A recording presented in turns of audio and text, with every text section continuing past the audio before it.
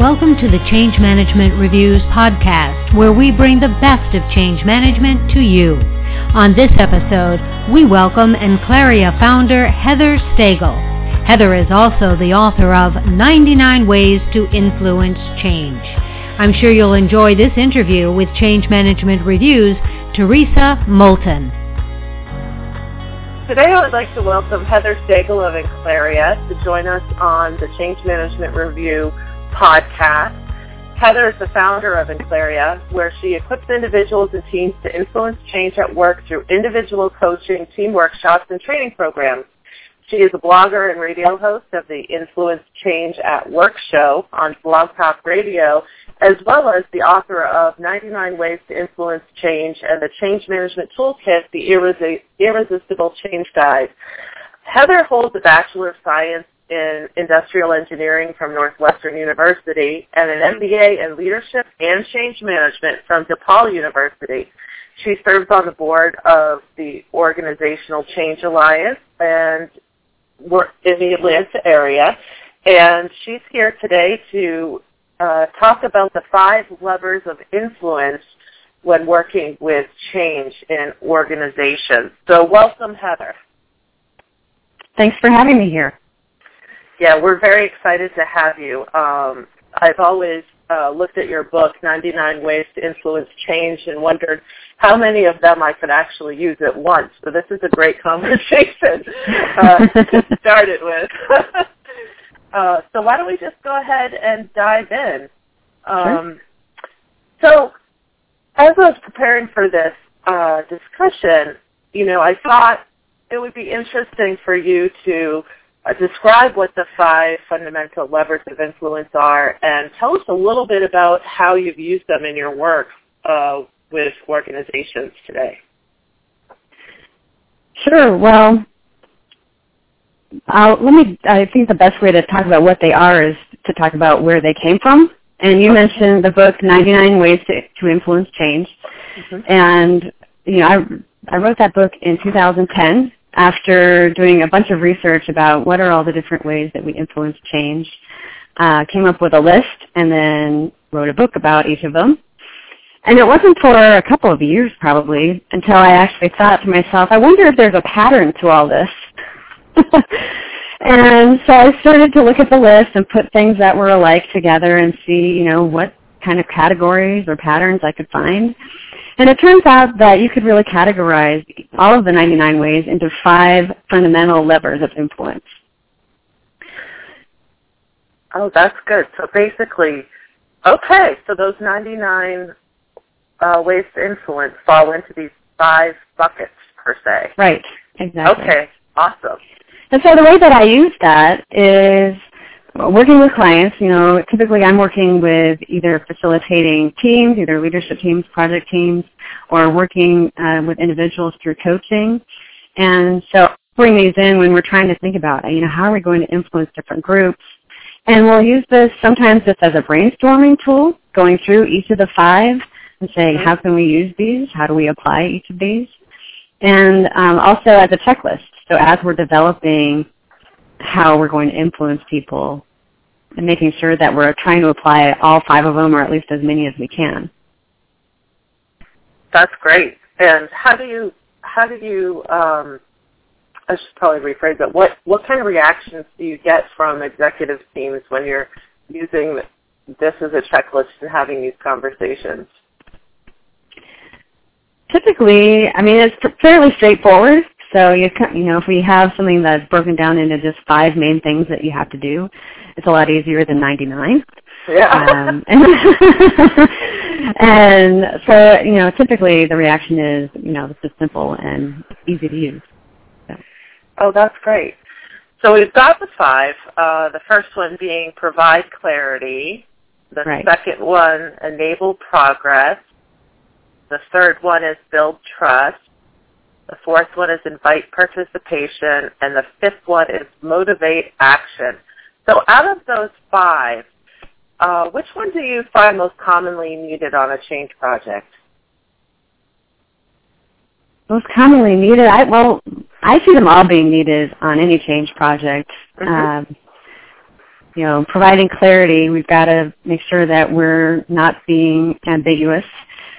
And also just making sure that we're creating certainty where in a lot of cases there isn't that certainty.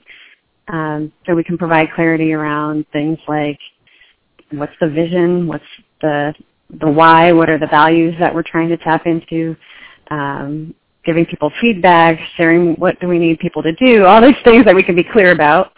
But we also need to enable progress. So we need to both provide people with the ability to change and also get out of their way or get obstacles out of their way. We of course need to build trust and trust in a lot of things, trust in leadership, trust in each other, trust in the change itself.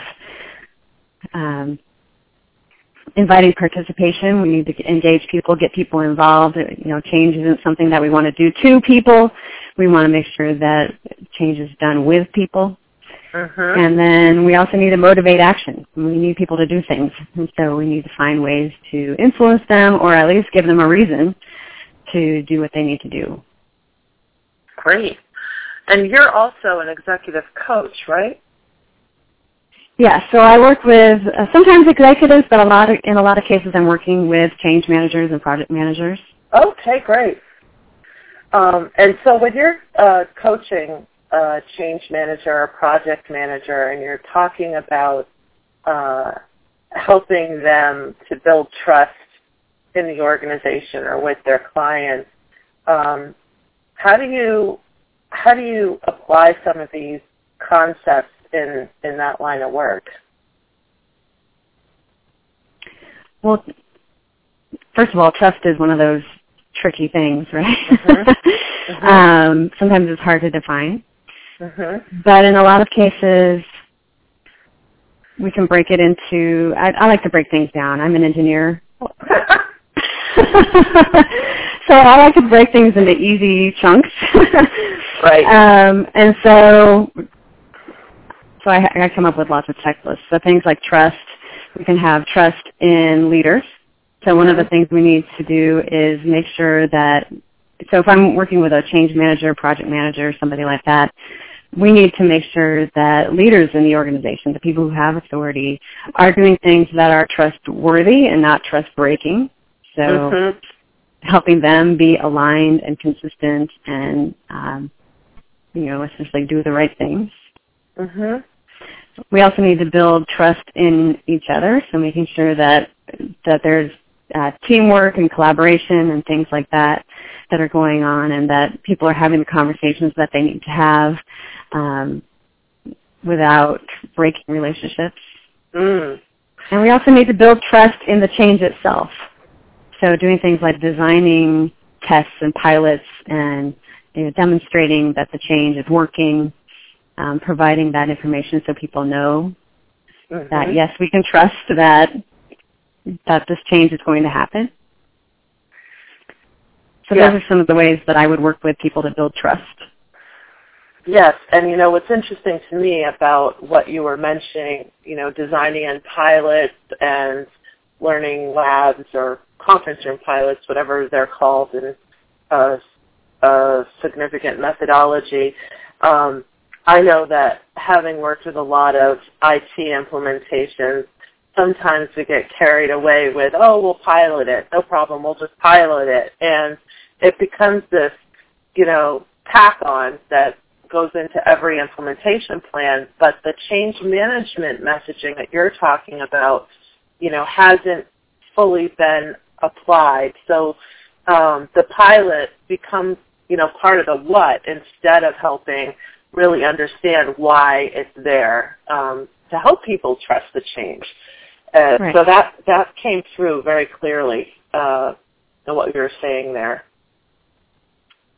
Let's see.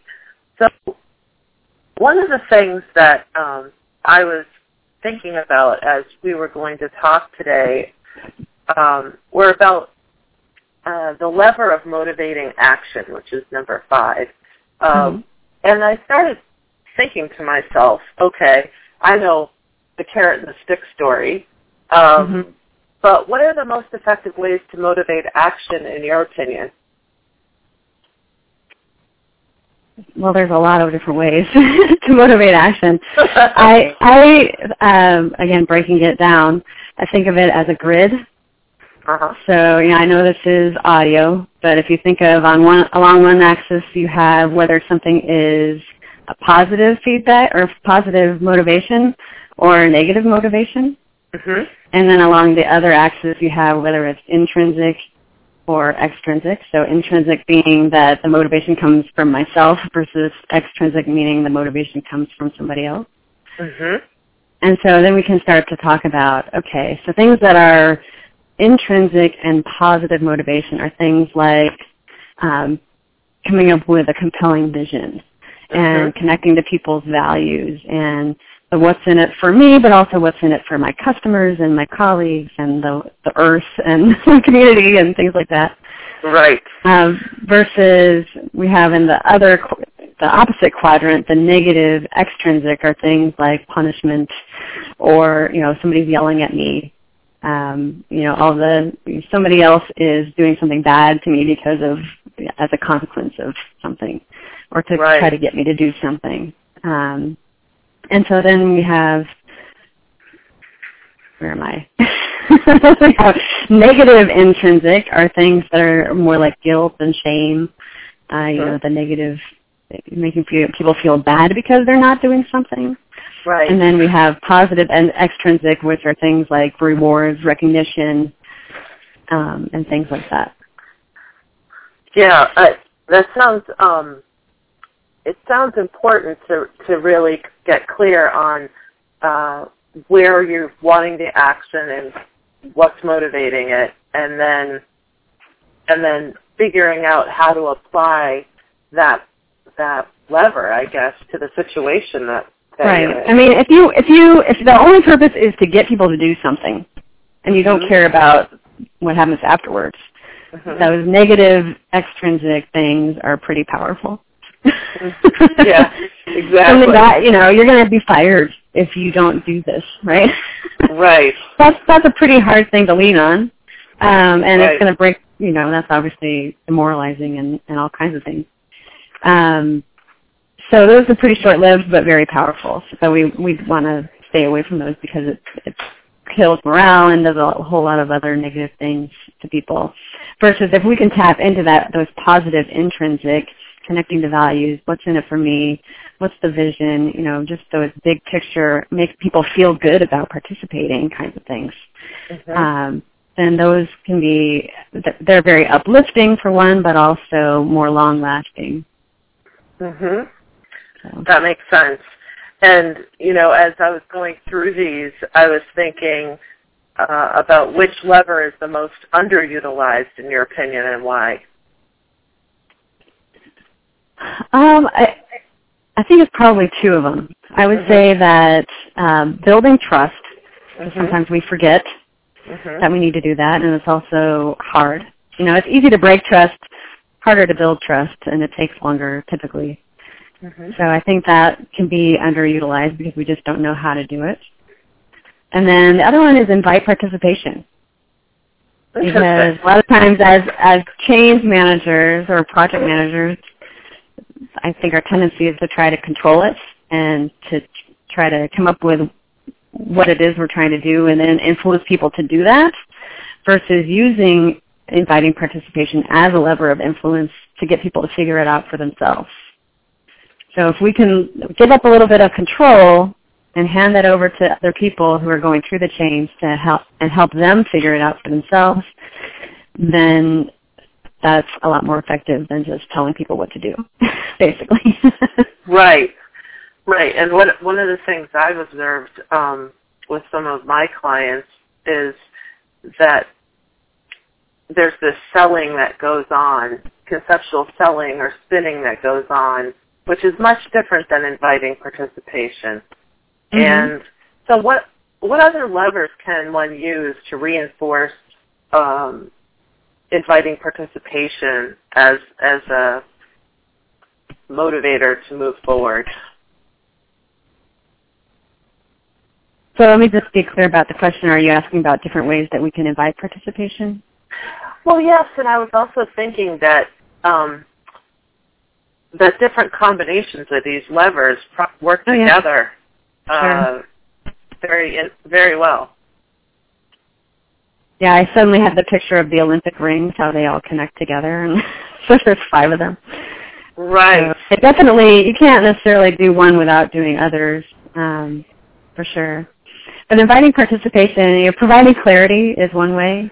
Again, I say I put it under the umbrella of provide clarity, which gives the impression that it's all about telling or showing people what the clarity is versus helping people become clear, which I think is another way to look at it. Right. How can we help people become clear? So it's not just about what do I need them to know or do, but versus what can they come up with to do? Right.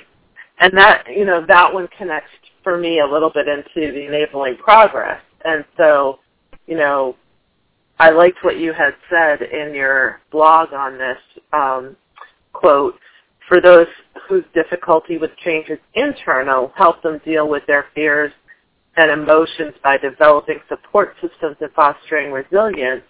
And then your next sentence was, for others who need to increase their capability to change, build skills, provide tools, and find ways to make it easy. So how do you find this one playing out in some of the conversations that you have with your clients?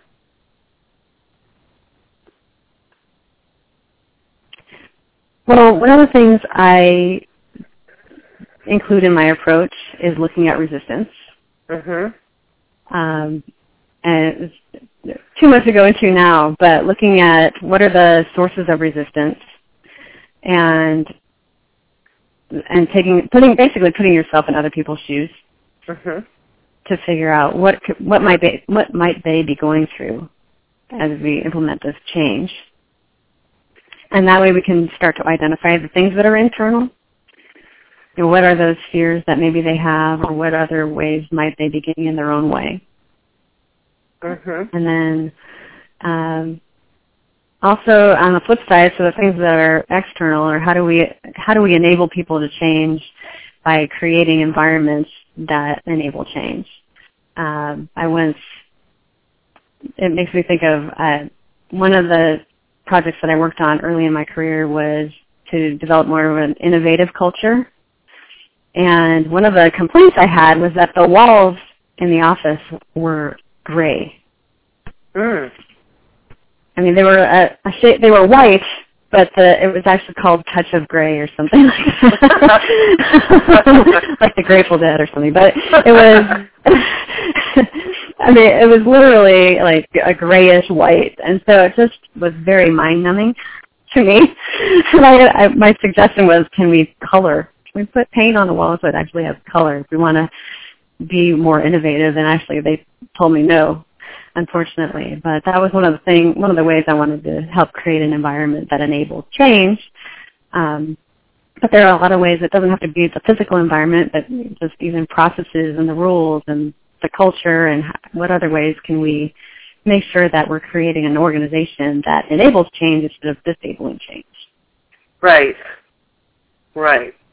Yeah, because here you're talking about when the organization itself gets in the way, you need to remove obstacles, adjust the environment, and eliminate any barriers that hinder change. And, it's interesting because sometimes when one gets on a large initiative that, you get so focused into the phases of the project and all of the re-engineering and all the, redesign of the future world, and then all of a sudden, you stop and you say, okay, well, what about the environment we're in today, and what needs to really happen with that? And I don't think the question's asked that much as the project is actually happening, never mind what kind of state, they're trying to design for the future.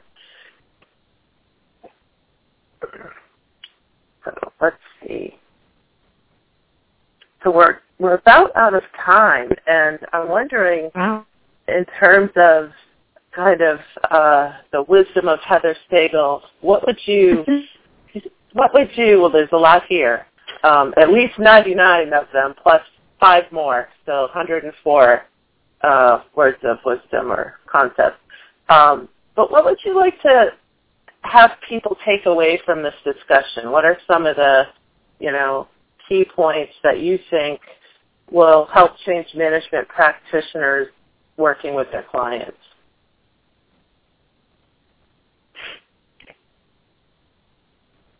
I would say keep it simple, which on one hand is simple to say.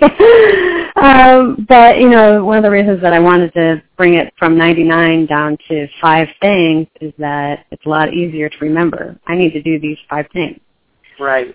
You can take 99 different ways to influence change and then bring them down into 5. If we can remember that I need to do at least these 5 things, I need to provide clarity, enable progress, build trust, invite participation, and motivate action. If I'm doing those 5 things, then I should be making progress myself, or the organization should be making progress. So I would use that as a checklist and see for yourself how that goes.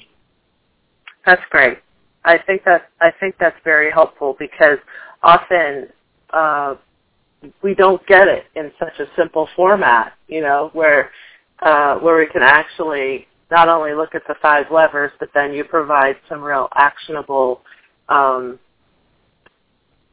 tips on what to do in order to leverage them. So I like it. It's very action-oriented.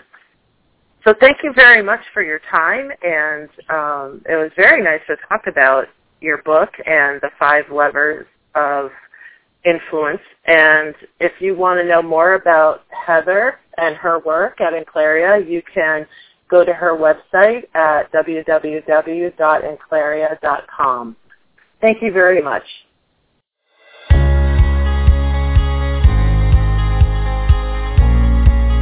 We hope you've enjoyed today's podcast, listening to Teresa Moulton of Change Management Review, interviewing Heather Stegall, the author of 99 Ways to Influence Change and the founder of Inclaria. Be sure to check out our website at changemanagementreview.com. We also invite you to follow us on Facebook and Twitter and join us on LinkedIn. Thanks for listening.